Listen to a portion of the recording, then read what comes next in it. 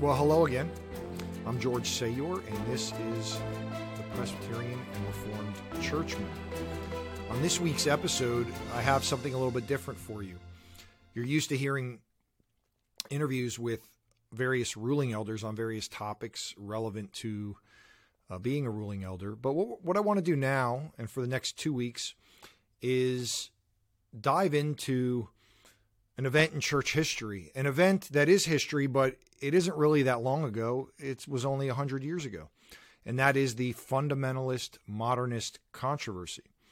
And so many in the Reformed world have made note of or heralded the fact that J. Gresham Machen's famous work, Christianity and Liberalism, turns 100 this year.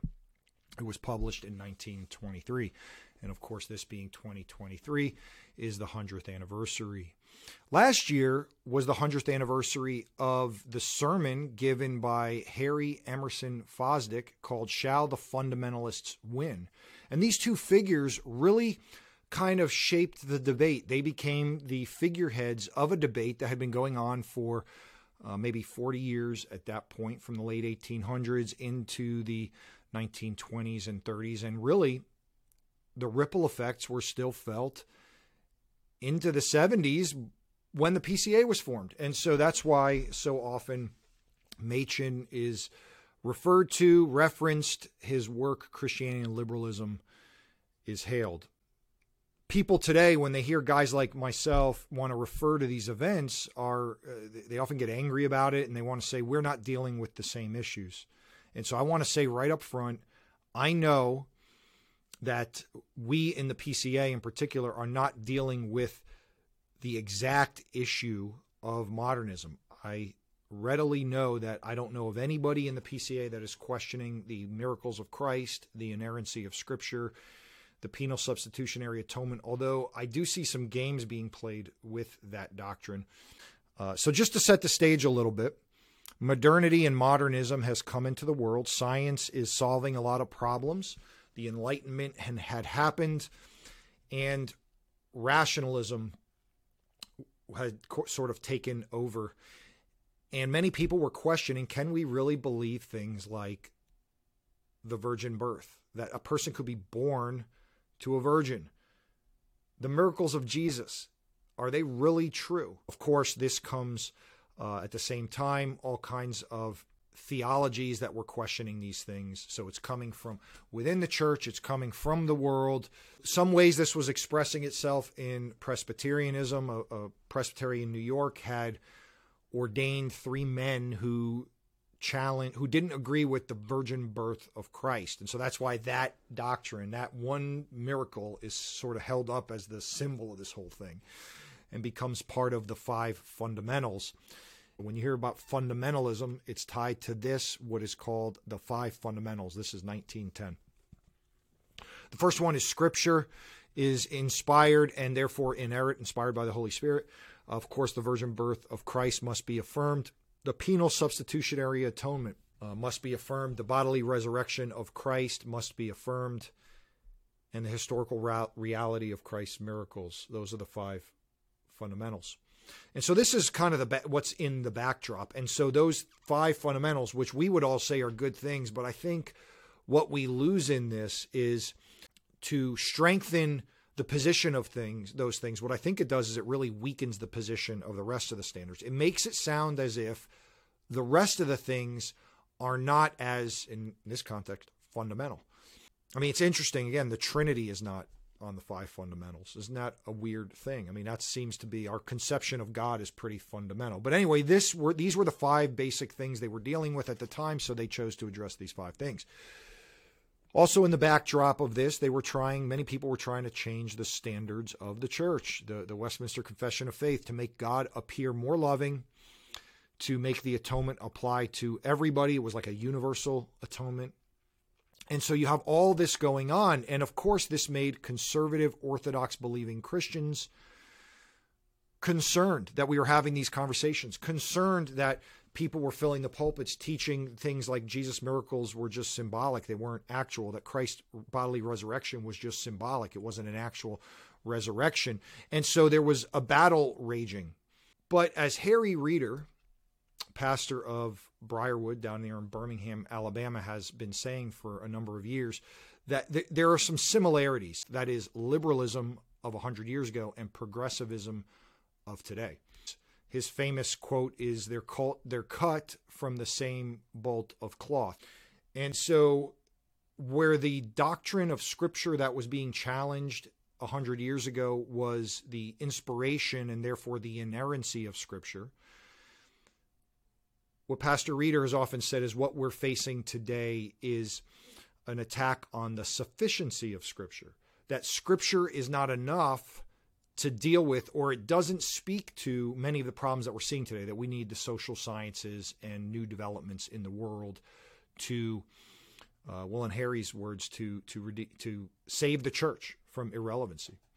And that very much is what this is about. Often missional impulses and philosophy of ministry is what drives these kinds of things for people to look outside of Scripture or outside of the normal doctrines of the church to try to express relevance to the day.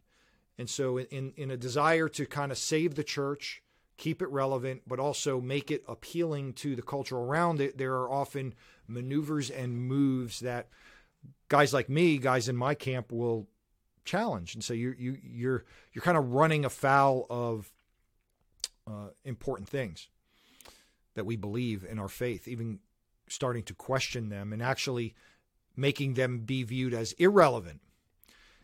By trying to save the church and keep it relevant, it's making much of what the church believes and operates and things like ordinary means of grace ministry irrelevant. I also think it's more than the sufficiency of Scripture. I think it's the perspicuity of Scripture, the clarity of Scripture, that Scripture is clear in the things that it's trying to teach. Now, that doesn't mean it's equally clear on all matters, and we know that. And so it very much is an attack on what we believe rooted in Scripture. So again, 100 years ago, it was inspiration and inerrancy. Right now, I believe it's sufficiency and perspicuity. What do I mean by perspicuity or the clarity? Well, more and more we are hearing things like Scripture isn't exactly clear on things. It's not clear on things like indwelling sin, identity, women in leadership, women preaching, what preaching is, what worship is. It's not clear on these things. And so we're seeing more and more latitude being desired and allowed. And so just to kick this short little series off, maybe 2 or 3 episodes, I want to read Harry Emerson Fosdick's sermon, Shall the Fundamentalists Win? He preached this in New York City in 1922, so 101 years ago. And this will be the preface to when we talk about Machen's Christianity and Liberalism. I hope to have a guest. I will have a guest for that conversation. So here, finally, after 10-minute introduction, here is Harry Emerson Fosdick's sermon that he preached. It should be noted, Fosdick was a Baptist minister who was the pastor of First Presbyterian Church in New York City. So that should tell you some things already. So here it is, and I'll give commentary. So Fosdick goes, "This morning we are to think of the fundamentalist controversy, which threatens to divide the American churches." So isn't that interesting? People standing on what the Scriptures say and what our standards say in the doctrines, those are the ones that threaten to divide American churches. So you see the rhetoric that's being used, and this is going to be a common theme throughout this. We are to think of the fundamentalist controversy, which threatens to divide the American churches, as though already they were not sufficiently split and riven. A scene suggestive for our thought is depicted in the 5th chapter of the book of Acts, where the Jewish leaders hail before them Peter and other of the apostles because they had been preaching Jesus as the Messiah. Moreover, the Jewish leaders proposed to slay them, when in opposition Gamaliel speaks, "Refrain from these men and let them alone, for if the counsel or this work be of men, it will be overthrown. But if it is of God, yea, will it not be able to overthrow them, lest haply yea, be found even to be fighting against God. And so what Fosdick is saying is he's comparing the fundamentalists to Judaizers and to in this particular context, to Jewish people, to actually non-Christians, as if it was the same thing going on. One could easily let his imagination play over this scene and could wonder how history would have come out if Gamaliel's wise tolerance could have controlled the situation.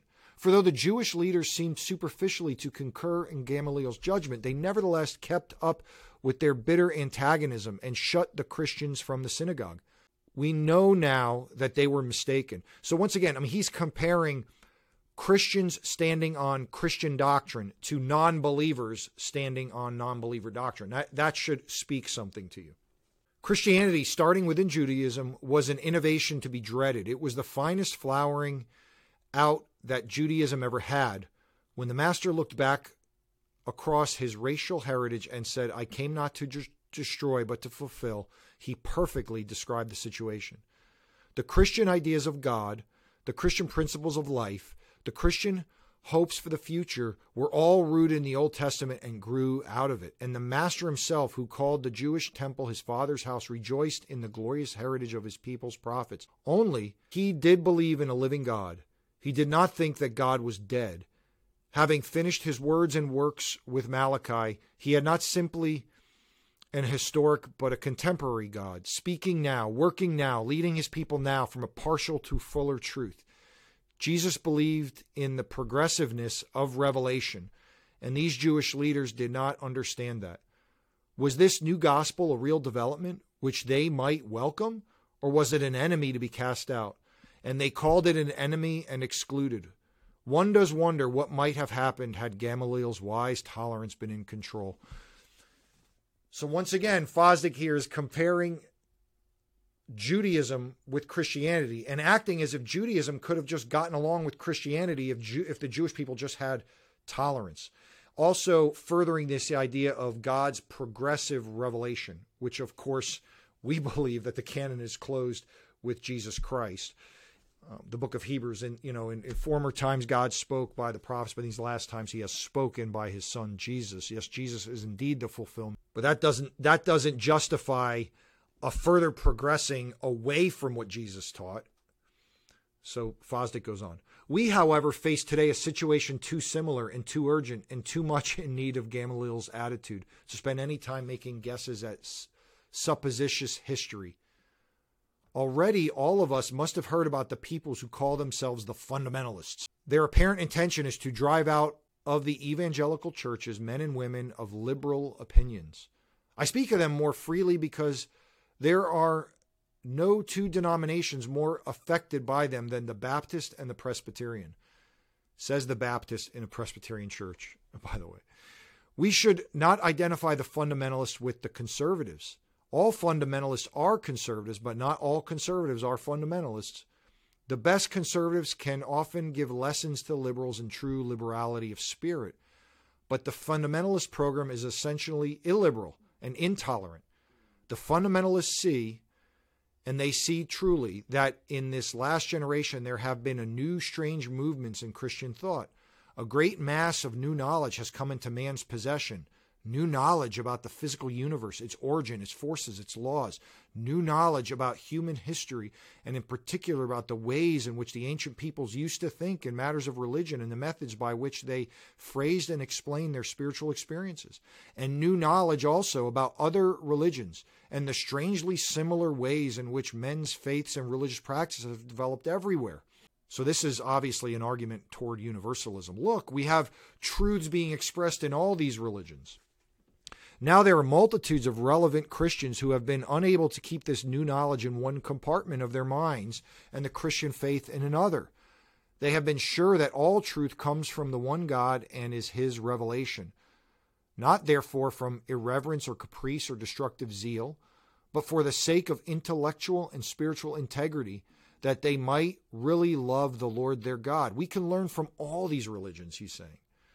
Not only with all their heart and soul and strength, but with all their mind, they have been trying to see this new knowledge in terms of the Christian faith and to see the Christian faith in terms of this new knowledge. Now remember, he's arguing against people as being intolerant because they want to uphold the penal substitutionary atonement of Christ.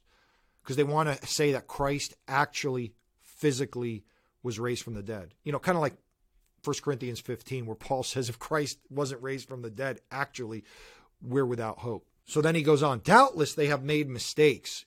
He's talking about the people who have tried to adapt the other religions and philosophy. Doubtless there have been among them reckless radicals gifted with intellectual ingenuity but lacking spiritual depth. Yet the enterprise itself seems to them indispensable to the Christian church. By the way, doesn't that sound familiar? Like, oh, you know, when we see things going on in our circles and spheres, that the actions of those men and the beliefs of those men are not, there wasn't a problem with what they said or believed. It was just how they went about it. Doubtless they have made many mistakes. Doubtless have they been among them reckless radicals, gifted with intellectual ingenuity but lacking spiritual depth. Yet the enterprise itself seems to them indispensable to the Christian church. Haven't we heard that? This is important to the church for us to change our view of anthropology and identity. That was my comment. He goes on, the new knowledge and the old faith cannot be left antagonistic or even disparate.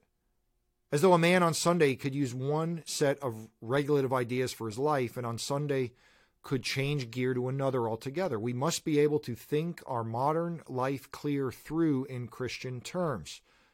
And to do that, we also must be able to think our Christian faith clear through in modern terms. Now, some of what he's saying there is good. We have to understand what the culture and the world believes. In so much as what they are saying is true, we don't have to reject that. But in so much as it contradicts the clarity, the perspicuity of Scripture, we do reject it. He goes on, it is interesting to note where the fundamentalists are driving in their stakes to mark out the deadline of doctrine around the church across which no one is to pass except on terms of agreement.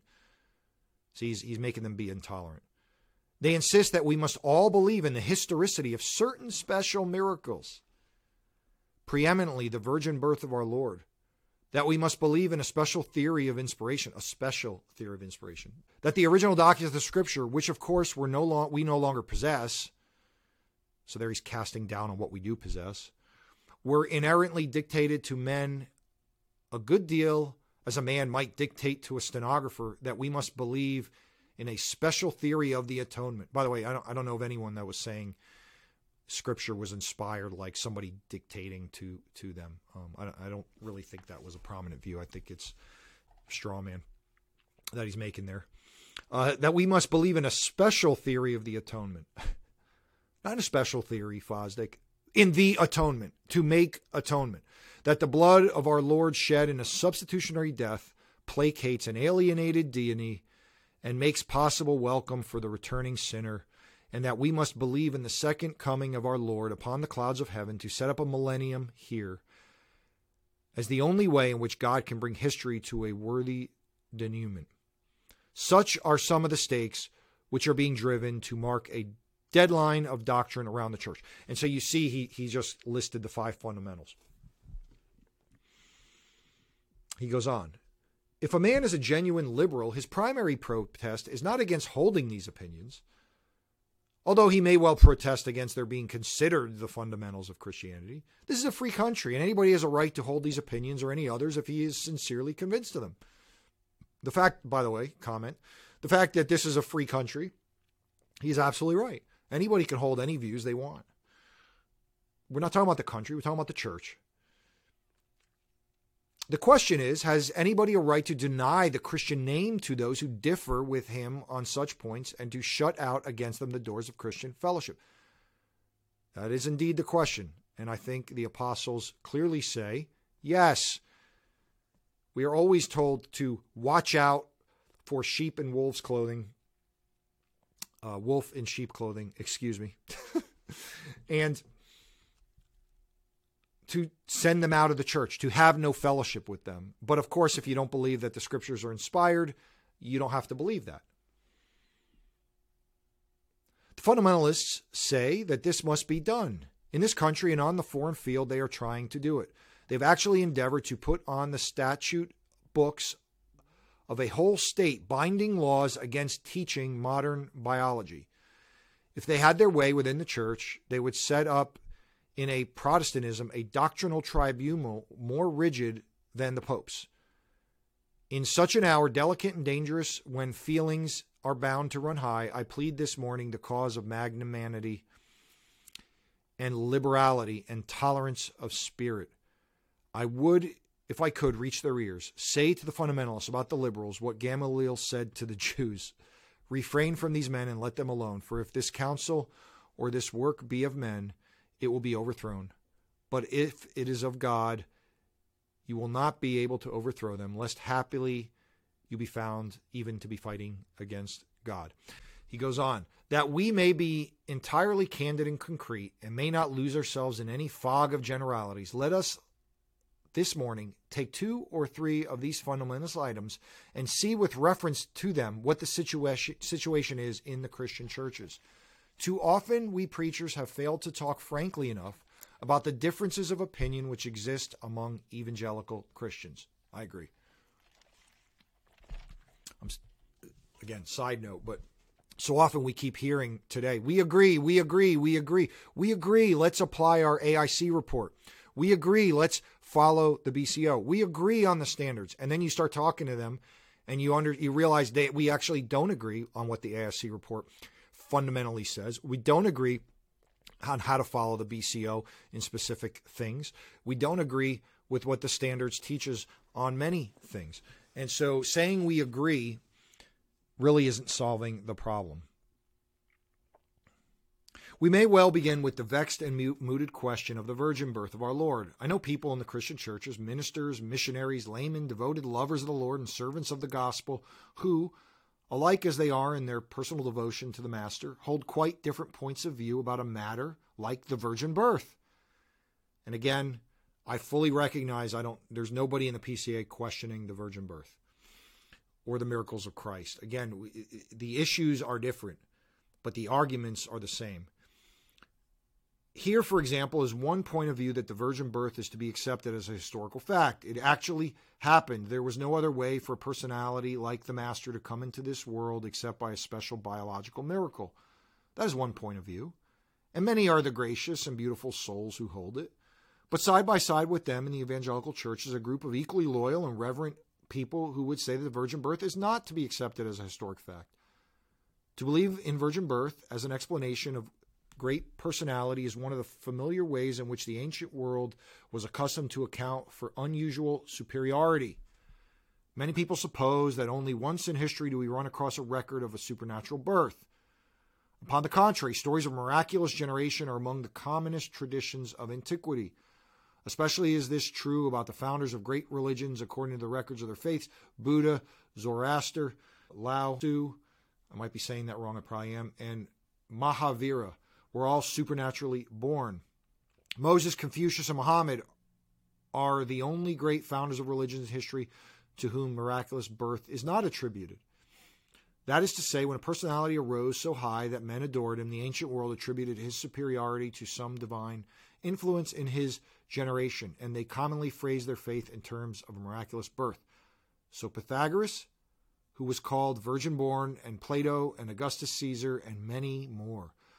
Knowing this, there are within the evangelical circles large groups of people whose opinion about our Lord's coming would run as follows. Those first disciples adored Jesus as we do. Then they thought about his coming. They were sure that he came specially from God, as we are. This adoration and conviction they associated with God's special influence and intention in his birth, as we do. But they phrased it in terms of biological miracle that our modern minds cannot use. So you see, there's an automatic ruling out of the supernatural. So far from thinking that they have given up anything vital in the New Testament's attitude toward Jesus, these Christians remember that the two men who contributed most of the church's thought of the divine meaning of the Christ were Paul and John, who never even distantly allude to the virgin birth. That is simply not true. John was said to refer to it in his gospel when they accused Jesus of saying, when they said, "We know who our Father is," it was an implicit reminder to the readers that Christ was born through questionable means. Here in the Christian churches, there are two groups of people, and the questions which the fundamentalists raise is this: shall one of them throw the other out? Has intolerance any contribution to make to this situation? Will it persuade anybody of anything? Is not the Christian church large enough to hold within her hospitable fellowship people who differ on points like this and agree to differ until the fuller truth be manifested? The fundamentalists say not. They say the liberals must go. Well, if the fundamentalists should succeed, then out of the Christian church would go some of the best Christian life and consecration of this generation, multitudes of men and women, devout and reverent Christians who need the church and whom the church needs. Goes on, consider another matter on which there is sincere difference of opinion between evangelicals, Christians, the inspiration of the Bible. One point of view is that the original documents of the Scripture were inerrantly dictated by God to men. Whether we deal with the story of creation, or the list of the dukes of Edom, or the narratives of Solomon's reign, or the Sermon on the Mount, or the 13th chapter of 1 Corinthians, they all came in the same way. They all came as no other book ever came. They were inerrantly dictated. Again, maybe people then were making that argument. I haven't researched it, but that is not the long-standing understanding of this, teaching of this, tradition of it, or any of it. Everything there, scientific opinions, medical theories, historical judgments, as well as spiritual insight, is infallible. We do believe they were inerrantly inspired, and they are infallible. That's different than saying they were dictated. That is one idea of the Bible's inspiration. But side by side with those who hold it, lovers of the book as much as they are multitudes of people who never think about the Bible so. Indeed, that static and mechanical theory of inspiration seems to them a positive peril to the spiritual life. The Quran similarly has been regarded by Mohammedans as having been infallibly written in heaven before it came to earth. But the Quran enshrines the theological and ethical ideas of Arabia at the time when it was written. God, an oriental monarch, fatalistic submission to his will as man's chief duty, the use of force on unbelievers, polygamy, slavery, they are all in the Quran. That is a hugely, so this is George speaking again, a hugely simplistic view that the Quran simply enshrines the theological and ethical ideas of Arabia. If that were so, if it were that simple, that the Quran simply explained what was going on in the region at the time, people would have accepted it, and Muhammad wouldn't have to make people convert at the tip of the sword. And that's not just, Christians and Jews, other tribal religions that rejected this. He says the Quran was ahead of the day when it was written, but petrified by an artificial idea of inspiration, it has become a millstone around the neck of Mohammedanism. So he's actually holding up the virtue of the Quran. When one turns from the Quran to the Bible, he finds this interesting situation. All these ideas, which we just like in the Quran, are somewhere in the Bible. Conceptions from which we now send missionaries to convert Mohammedans are to be found in the book. See, again, this is this implicit sort of universalism that he's talking about. There one can find God thought of as an oriental monarch. There, too, are patriarchal polygamy and slave systems and the use of force on unbelievers. Only in the Bible, these elements are not final. They are always being superseded. Revelation is progressive. The thought of God moves out from the oriental kingship to compassionate fatherhood. Treatment of unbelievers moves out from the use of force to the appeals of love. Polygamy gives way to monogamy. Slavery, never explicitly condemned before the New Testament closes, is nevertheless being undermined by ideas in the end, like dynamite, will blast its foundation to pieces. That is true. That is the effect of leaven on the earth. That is the smallest seed becoming the greatest, largest tree, the kingdom of God. This is George speaking. What I'm saying, that is true. What he's saying there is true, that we see as God's revelation progresses through Scripture, that more and more goodness and truth is being revealed to the world, and then the canon closes. And Revelation says that, the book of Hebrews says that. We see that. And it's because of the prophecies of Christ of things like the kingdom being like leaven in the world, or the kingdom being like a small seed that expands to a large tree in the world. So the principles, the foundations of Scripture go out into the world through, as the kingdom of God spreads, his goodness reforms the world, not because, again, we're seeking necessarily to reform the world, but as people are converted, Christians go and reform the world. So there's no disagreement there, but that's not further revelation.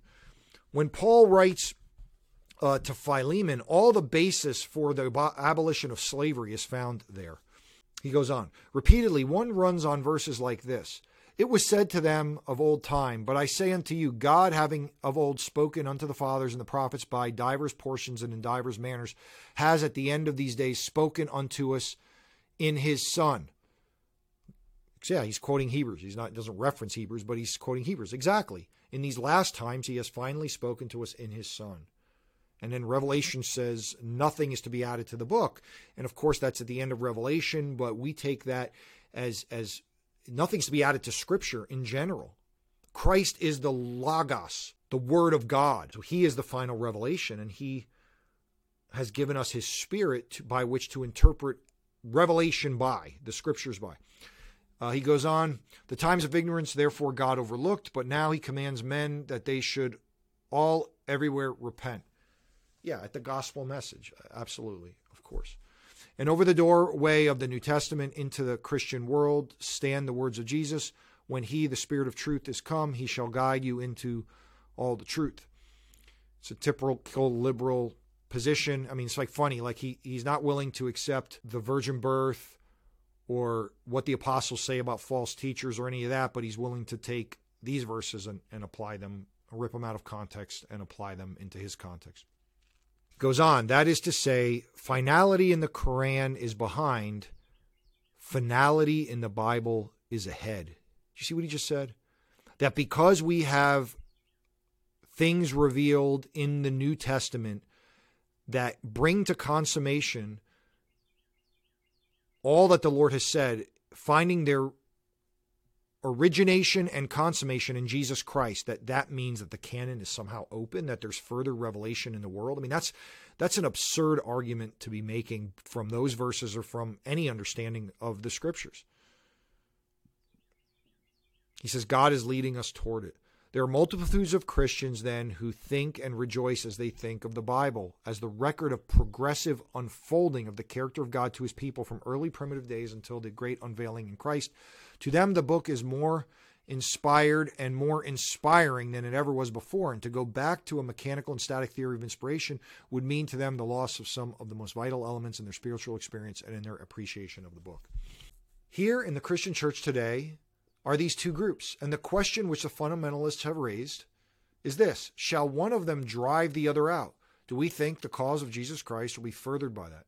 If he should walk through the ranks of his congregation this morning, can we imagine him claiming as his own those who hold one idea of inspiration and sending from him into outer darkness those who hold another? You cannot fit the Lord Jesus Christ into the fundamentalist mold. The church would better judge his judgment. For in the Middle West, the fundamentalists have had their way in some communities, and Christian ministers tell us the consequences.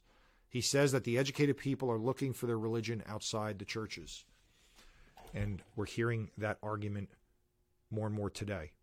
That sophisticated people, elites in cities, can't accept Christianity as it is, so we have to make it palatable for them. And I know they don't use that word palatable. Okay. Consider another matter upon which there is a serious and sincere difference of opinion between evangelical Christians, the second coming of our Lord. The second coming was the early Christian phrasing of hope. No one in the ancient world had ever thought, as we do, of development, progress, gradual change as God's way of working out his will in human life and institutions. They thought of human history as a series of ages, succeeding one another with abrupt suddenness. The Greco-Roman world gave the names of metal to the ages: gold, silver, bronze, iron.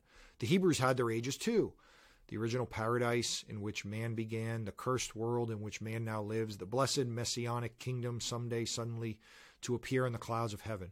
It was the Hebrew way of expressing hope for the victory of God and righteousness when the Christians came. They took over the phrasing of expectancy, and the New Testament is aglow with it. The preaching of the apostles thrills with the glad announcement Christ is coming. Yeah, and Paul wrote whole letters about this. 1st and 2nd Thessalonians. Again, we see it in 1 Corinthians 15, where Paul promises this is not what this guy here, Fosdick, is saying, that it is an actual resurrection, an actual coming, and an actual kingdom, physically.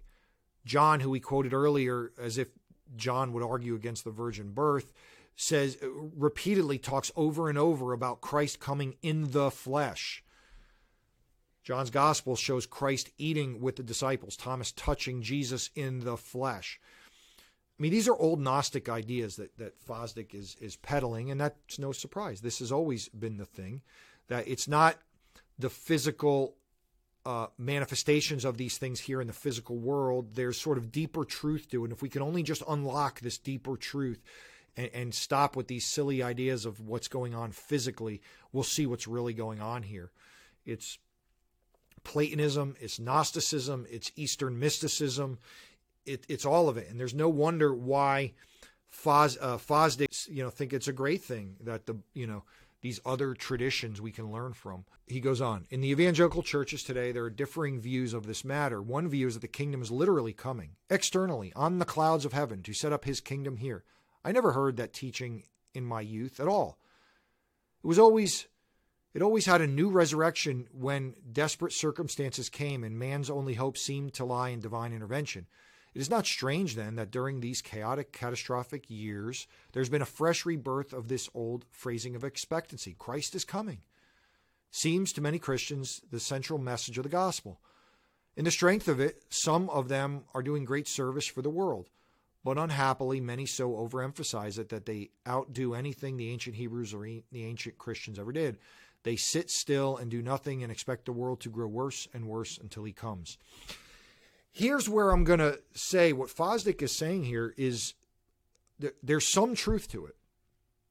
And that's why what happens is oftentimes in error, there's truth that's being noticed, represented.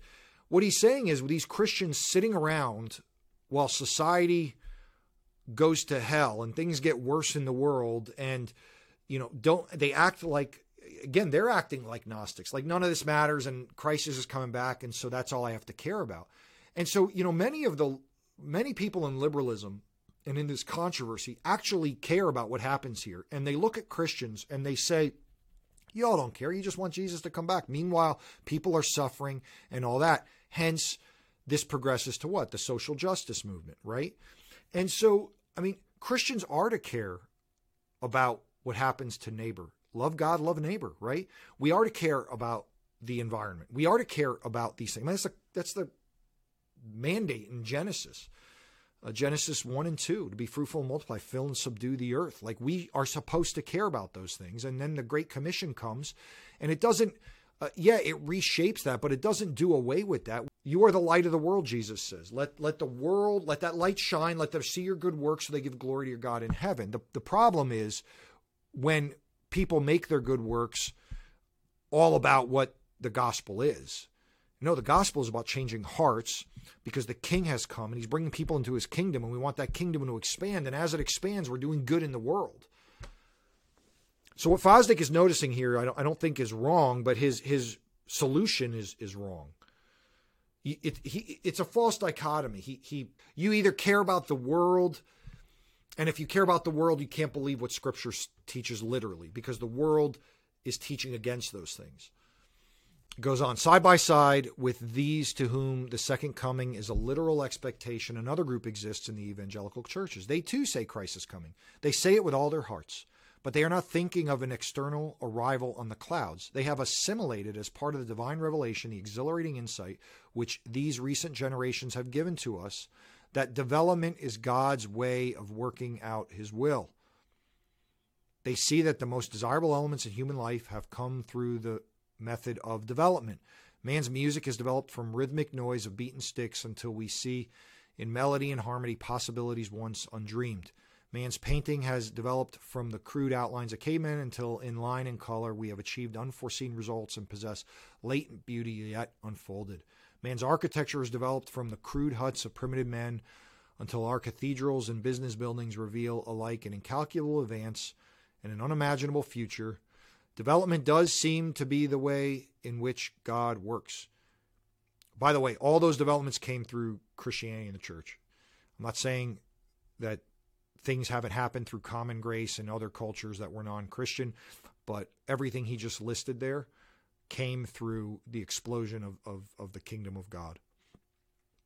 And I think that's probably the point he's making. Development does seem to be the way in which God works. And these Christians when they say that Christ is coming, mean that. Slowly it may be, but surely his will and principles will be worked out by God's grace in human life and institutions until he shall see of the travail of his soul and shall be satisfied. I think we're hearing that message today, by the way. And again, some of that is not wrong. These two groups exist in Christian churches, and the question raised by the fundamentalists is, shall one of them drive the other out? Will that get us anywhere? Multitudes of young men and women at this season of the year. I think this is really where I think we're going to hear more elements of today. Because again, the issue, like I hope what we've read so far, your thought is, well, how is he arguing against inspiration? And I mean, he made his arguments, right, about against the virgin birth and the miraculous, and everything is like allegorical, essentially. And we need to do that to harmonize modern scientific life with the antiquity of the Bible. I mean, that's what he's saying. And I know most people listening to this are going to be PCA people, so you all think that's we're all in disagreement about what he's saying. But his overarching thesis is, can't we coexist, right?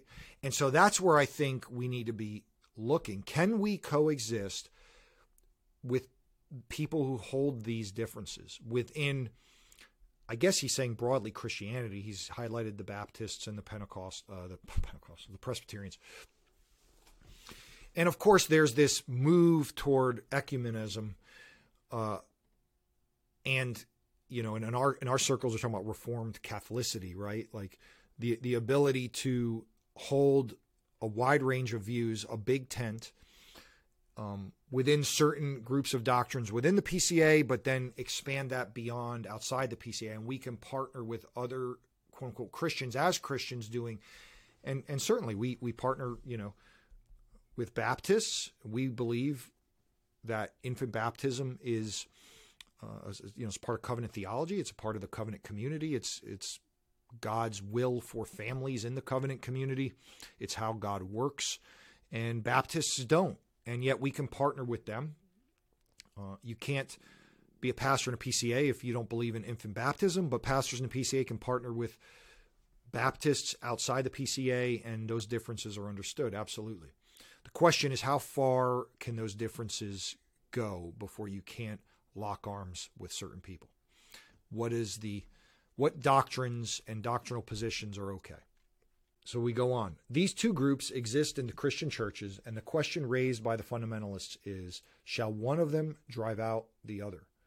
Will that get us anywhere? Multitudes of young men and women at this season of the year who are graduating from our schools of learning, thousands of them Christians who may make us older ones ashamed by the sincerity of their devotion to God's will on the earth.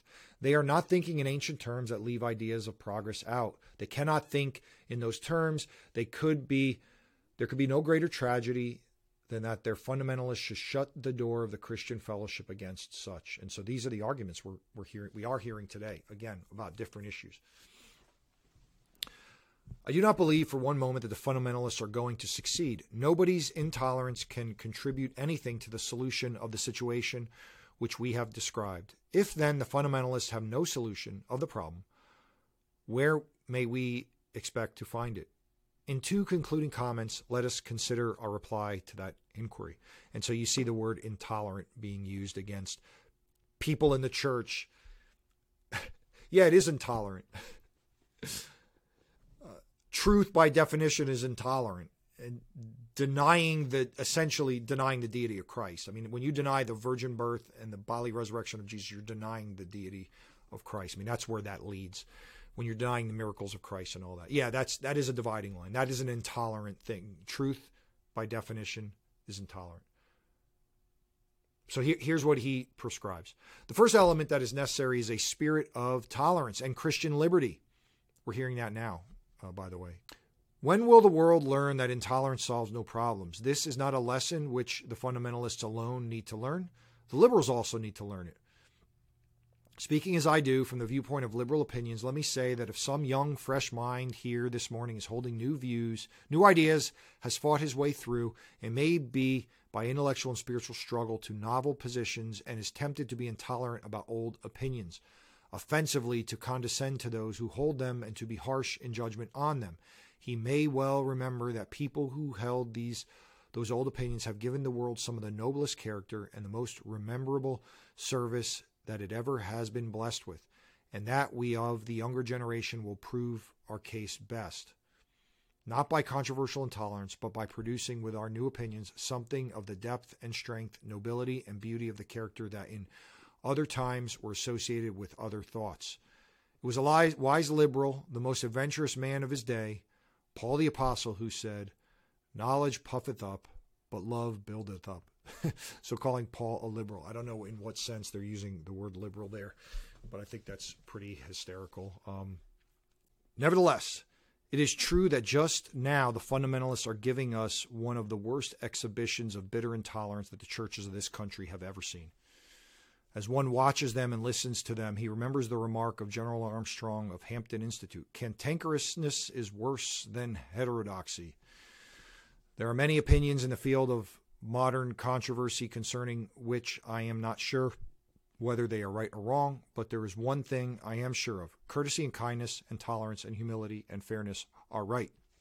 Opinions may be mistaken, but love never is. And so, we would agree. I mean, it's not an either or. It's not like be cantankerous or be heterodox. It's be neither. Support heterodoxy or be cantankerous. No. Yes. Courteousness and kindness and tolerance and humility and fairness are right. Yeah, absolutely. Of course. But we can argue against error. And we're seeing these same arguments today. Again, not for those issues, but this argumentation saying that what they're saying is good about the fundamentalists and then taking it away on their intolerance, the fact that they're standing too rigidly for things, and then arguing for courtesy, kindness, tolerance, humility, fairness, love, obviously, like as if we're arguing against those things. As I plead thus for an intellectually hospitable, tolerant, liberty-loving church, I am, of course, thinking primarily about this new generation. We have boys and girls growing up in our homes and schools, and because we love them, we well wonder about the church which will be waiting to receive them. Now, the worst kind of church that can possibly be offered to the allegiance of the new generation is an intolerant church. Ministers often bewail the fact that the young people turn from religion to science for the regulative ideas of their lives, but this is easily explicable. Science treats a young man's mind as though it were really important. A scientist says to a young man, "Here's the universe challenging our investigation. Here are the truths which we have seen so far. Come, study with us. See what we have already seen, and then look further to see more. For science is an intellectual adventure for the truth." Can you imagine any man who is worthwhile turning from that call to the church if the church seems to him to say, "Come, and we will feed your opinions from a spoon. Feed you opinions from a spoon. No thinking is allowed here except such as brings you to certain specified, predetermined conclusions. These prescribed opinions we will give you in advance of your thinking. Now think, but only so as to reach these results. My friends, nothing in all the world is so much worth thinking of as God, Christ, the Bible, sin, salvation, the divine purposes for humankind, life everlasting. But you cannot challenge the dedicated thinking of this generation to these sublime themes upon any such terms as are laid down by an intolerant church. Again, he's saying actually some good things here. The problem is that he's attributing this negatively as if his opponents would disagree with this. I do think the church has done a disservice to young people by not explaining why we believe what we believe to them, by just saying, just believe this. I mean, Paul doesn't do that. The Gospels don't do that. So, yeah, if that's what was going on, that's a problem. The answer is not to embrace heterodoxy. It's not to embrace that the scriptures aren't real and Jesus' miracles aren't real and he didn't die for the sins of only his people and those things. That's not the answer. The answer is that we needed to do a better job of discipleship. But he sets out and he creates, again, these false dichotomies. Because this is going on, ergo, what I'm proposing is right, which means just don't matter what you believe. And so I when he says, my friends, nothing in all the world is so much worth thinking of as God, Christ, the Bible, sin and salvation, the divine purposes of humankind, life everlasting. On what basis? On what basis is he saying those things? And what we have to remember about this is the discourse had gotten heated, and he's talking against intolerance. But at the root underneath it, this is a different worldview. It's a different presupposition. Their presupposition is against supernaturalism. If you already decide there's nothing supernatural occurring in the world, in the physical material world, that it's all just a spiritual reality, that it's not a physical reality, that the supernatural enters in and changes things and does things, of course you're going to end up with a Bible that's not supernatural. In other words, he's guilty of doing the same things that the church is doing in holding to their doctrines as the ground. The thing is, what is the ground of your assumptions? So he's mocking the ground of the Bible's assumptions, because we know some things about ancient peoples and ancient cultures that they must not, this must be invented. Well, yeah, you're starting with the presupposition that it's not supernatural. You're ending up with the result that it's not supernatural. So what he's attacking in conservatives, he's guilty of doing in his position. But again, the overarching theme of his paper is not to not believe in the inspiration of Scripture. He's arguing not that you believe their position on this, but that you allow their position on this. And so understand what he's doing, because that's what's happening in the disagreements in the PCA. Many of the people in the PCA that are doing things that those of us view are a violation of our standards are not arguing for their position on the thing. They're arguing that their position be allowed to occur alongside our position. They're arguing for latitude. That's the argument. Those that have unordained diaconates so they can have men and women deacons commissioned are not asking us to have unordained diaconates and commission both men and women. They just want their view to be allowed and tolerated and viewed as valid. And if we say, but you're withholding the office of the ordained office of deacon to men that the Lord has called to do that, because you're trying to adopt an egalitarian position, is actually wrong. Now I'm intolerant because I've said that. Or they're not saying that you or I in our churches have to have women giving the sermon, but calling it a teaching instead of a sermon. They just want the ability for them to do it. See, they're arguing for latitude. They're not arguing for us to adopt their position. Believe me, they would like us to adopt their position. And the same way Fosdick has said, but we want to present that sort of as a positive, beautiful vision for what we want. That's not their concern. They want to be allowed to do it without being called out for it. And they hope that as things progress, their view will progress and influence more and more of the church to adopt their view. We're almost done. A couple more paragraphs. The second element which is needed if we are to reach a happy solution of this problem is a clear insight into the main issues of modern Christianity and a sense of penitent shame that the Christian church should be quarreling over little matters when the world is dying of great needs. So remember, little matters. What are the little matters that he's talking about? Whether or not Christ was born by the Holy Spirit, whether or not Scripture was written by the Holy Spirit, whether or not Christ did miracles, whether or not Christ bodily rose. Little matters we're quibbling over. And we're told that today. Again, different issues. That the whole side B gay Christianity thing is a big one. Like there are big problems in the world that we should be talking about. There's race relations to be talking about, and abuse allegations to be investigating, and inequity in the world, and lost people to reach. And amen. It's not that we just do this and not that. The amount of times that Paul, Peter, Jude, John, and others talk against false teaching and false teachers. Read the 7 churches of Revelation. It's not an either or. If during the war, when the nations were wrestling upon the very brink of all hell and at all times seemed lost, you chanced to hear 2 men in an altercation about some minor matter of sectarian denominationalism, could you restrain your indignation? You said, what can you do with folks like this who, in the face of colossal issues, play with the tiddlywinks and peccadillos of religion?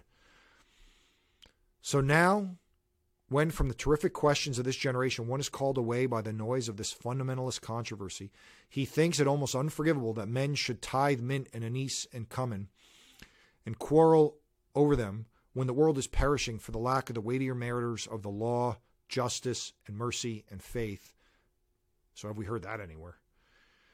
These last weeks in the minister's confessional, I've heard stories from the depths of human lives where men and women are wrestling with the elemental problems of misery and sin, stories that put upon a man's heart a burden of vicarious sorrow, even though he does but listen to them.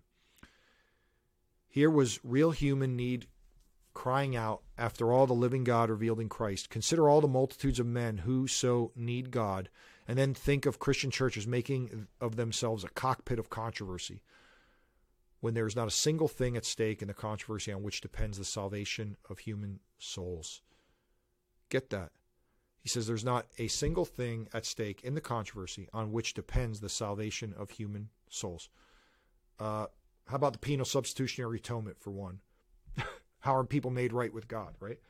But of course, I don't know for sure, but I'm sure Fosdick, I would guess Fosdick is one of the ones who was trying to change the Westminster Standards to include things like Christ's atonement paid the price for everybody. So yeah, doctrinal issues don't matter to him. He says, and that is the trouble with this whole business. So much of it does not matter. I heard these debates, by the way, going on as we've been debating for 5 years, the side B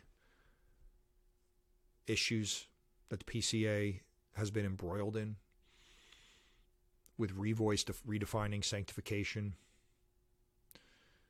redefining the nature of what it means to be a human, anthropology, saying things that make it seem like progressive sanctification doesn't happen. Like those things don't really matter. What matters is people are hurting. People need Jesus. Great Commission is, go therefore, make disciples of all nations, baptizing them in the name of the Father, the Son, and the Holy Spirit, teaching them all that I have commanded you. Jesus commanded a lot. And there's one thing that does matter more than anything else in the world. The men in their personal lives and in their social relationships should know Jesus Christ. Amen. What Jesus do you want them to know? A Jesus that did no miracles, wasn't born of the Virgin, didn't rise bodily, and didn't die for their sins particularly? How do you know Jesus? That's not the Jesus of Paul. Unbelievable. Just a week ago, I received a letter from a friend in Asia Minor. He says that they are killing the Armenians yet, that the Turkish deportations still are going on, that lately they crowded Christian men, women, and children into a conventicle of worship and burned them together in the house where they had prayed to their Father and to ours. During the war, when it was good propaganda to stir up our bitter hatred against the enemy, we heard of such atrocities, but not now. 2 weeks ago, Great Britain, shocked and stirred by what is going on in Armenia, did ask the government of the United States to join her in investigating the atrocities and trying to help. Our government said that it was not any of our business at all. The present world situation smells to heaven now. And now, in the presence of colossal problems which must be solved in Christ's name and for Christ's sake, the fundamentalists propose to drive out from the Christian churches all the consecrated souls who do not agree with their theory of inspiration. It's just a theory. What immeasurable folly. By the way, what he just said is actually speaks to my heart. I'm of Syrian descent. My father's parents, my mother's grandparents emigrated here from Syria, but my dad's mother was Armenian, even though she lived in Aleppo, Syria. And to our family, there is an Armenian heritage, and the Armenian Holocaust is not a well-known thing in history at all. There were more people slaughtered and executed than in the Holocaust in World War II. So I do care about those things. Again, it's not an either or. He goes on. We're finishing here. Well, they are not going to do it. Certainly not in this vicinity. I do not even know in this congregation whether anybody has been tempted to be a fundamentalist. Never in this church have I caught one accent of intolerance. God keep us always so in ever-increasing areas of Christian fellowship, intellectually hospitable, open-minded, liberty-loving, fair, intolerant, not with the tolerance of indifference, as though we did not care about the faith, but because always our major emphasis is upon the weightier matters of the law. Here's a prayer. I'm not going to read the prayer. So that's Fosdick's sermon. A year later, J. Gresham Machen would write Christianity and Liberalism. And so the modernists are, of course, the liberalism in Christianity. And we'll look at that hopefully next week or the week after and kind of talk about where there are similarities from 100 years ago and where there are differences. I want to state again, I stated at the beginning, I stated throughout, and I'm stating again, I understand that nobody in the PCA that I know of are questioning the 5 fundamentals. That, you know, it's not the same issue. The issue right now is not inspiration and inerrancy, but it is sufficiency, and I believe it's perspicuity. And I think a lot of the games that we're seeing in the PCA around our standards are because what's being applied is there's ambiguity in these things. There's ambiguity about women in leadership and what that really means. There's ambiguity about, you know, how a Christian is to refer to themselves and view their being. We're not clear on these things. There's ambiguity about whether or not we could have women deacons, and so and even women pastors, because some PCA churches have women pastors from other denominations giving sermons in their churches.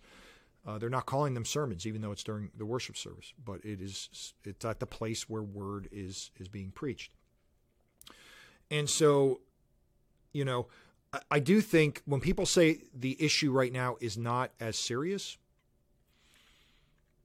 liberalism is far worse than progressivism, you know, I question that. I think liberalism is an honest position to hold. You might be surprised for me to say that. It's a question of belief, right? And people don't believe. And so, I mean, is there any surprise that people are going to be honest about the fact that they don't believe that Jesus was born of a virgin, that the miracles happened, that, you know, God sent his son, the Father sent the Son to die on behalf of sinners and to particularly redeem those and apply that death to their lives, that the miracles of Christ happened or didn't happen, is like to say, I don't believe those happened. I believe that's an honest position. So I actually believe liberalism is an honest position. I think they're wrong, but it's actually a sincerely held belief of theirs. I think progressivism is far more insidious because it plays word games. See, if the controversy 100 years ago was the modernist controversy, what we have now is the postmodernist controversy. And the postmodernist controversy is all about deconstruction. And there are many, many men who have adopted this. And deconstructionism, it begins with language. I mean, that's where it showed up first and most in the 60s and 70s in the writings of Derrida and others. And so, you know, to deconstruct what the scripture says allows and enables somebody to say, I believe in inspiration and I believe in inerrancy. And then to so hyper contextualize what a passage is about that you strip it of its actual universal meaning. I think that's going on. And that's a far more dangerous position than somebody say the miracles of Christ didn't happen, because we can refute that. We can say, no, the miracles of Christ did happen, so there's the difference of position. You believe they didn't happen, and I believe they did happen, so you don't believe that the Bible is inerrant, inspired, and clear. But the postmodern position, the progressive position, that Scripture is not clear on certain things, that we have to interpret these things, that there's multiple valid interpretations that can coexist.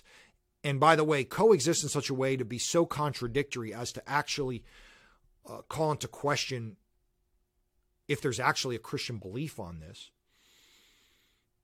is a dangerous position. Because if you can redefine what those mean, you could redefine every doctrine of the faith. And so it leads to the same place as liberalism. And so, you know, I first noticed this about probably close to 15 years ago, where, you know, so boots on the ground. It used to be that in the issue of homosexuality, you know, you would have to deny the inerrancy of Scripture to affirm whether or not it's okay to act out homosexual behavior, to live out the desires that you have. Because there was never a question that the Bible spoke against homosexuality. And so it was a clear position. I don't believe what the Bible says on that, somebody would have to say. But we saw a shift around between 2008 and 2012. I don't remember when, with Matthew Vines and the Gay Christian and others. What they did is they took those 5 or 6 clobber texts they talk about, the texts that explicitly speak against homosexuality, and they explained them away. And what that did is it set the groundwork for a hermeneutic that allows somebody to say, I believe in the inerrancy of Scripture. The problem is not what the Bible means. The problem is we've misunderstood what it means. And so, yes, I know nobody in the PCA that I know of is arguing for anything other than the biblical sexual ethic as it is lived out in physically. I get that. I get there's people not making the argument that living out their homosexuality is okay in the PCA. I haven't come across that. However, it's just one step down. There are many in the PCA who have hosted conferences that say it's fine, though, to adopt that identity, lifestyle, and everything else. Just don't act on it. One prominent pastor in the PCA, he's no longer in the PCA, said that if a gay couple had come to him that was married and come to his church, the end goal would not be to separate the marriage. It would just be to desexualize the relationship. In other words, they could stay married in his mind, live as a married couple. They just couldn't do the physical act, as if marriage is only a physical act. And so, these views exist. And it begins with deciding whether or not the Word of God is clear on these things. And so, yeah, that's my take on Fosdick's Shall the Fundamentalists Win? I think the main takeaway, again, to be a broken record, is I know we're not facing inerrancy issues. I get that. I agree with Harry Reeder that this is about the sufficiency of Scripture, that Scripture is they're saying it's not enough. We need other social science and other avenues. And you see that in the modernist controversy. Well, that exists now too. And I would say it's also the perspicuity of Scripture, that Scripture is it really clear on that issue? It sounds like the garden, right? Did God really say? Did you really get that right? I know you heard him say, but what did he mean? And so that's going on there. But what I really wanted us to hear in this sermon by Fosdick was the tactics, the methods. It began with the fundamentalists are bringing this controversy, right? This morning we are to think of the fundamentalist controversy which threatens to divide the American churches. So it's not those who have new views that are dividing the church. It is those who are trying to uphold the old views. They're the threats to the unity in the church. And you get that, right? That is happening now. There's an argument for tolerance. And can't we coexist? Now, again, the issues are different. We've said that a million times. I'm sick of saying it myself. But then also this appeal to unity and love and charitableness, as if, good, yeah, I agree. We need to have unity, love, and charitableness. That doesn't mean we sacrifice truth. It's not a false dichotomy. This idea that what's really important is salvation and Jesus and God, but then focusing on messages that are different than that. This theme that what's going on in the culture makes it impossible for people in the culture to accept the gospel. All these themes are running through this. That we can't win the world with these positions. So, anyway, I've gone way too long.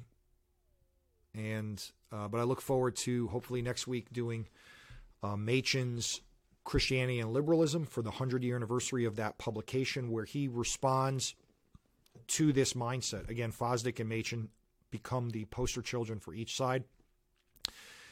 Fosdick with his sermon, but he certainly spoke on this quite a bit, and then Machen spoke on it prolifically.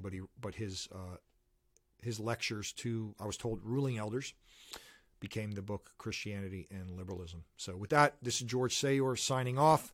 Until next time on the Presbyterian and Reformed Churchman.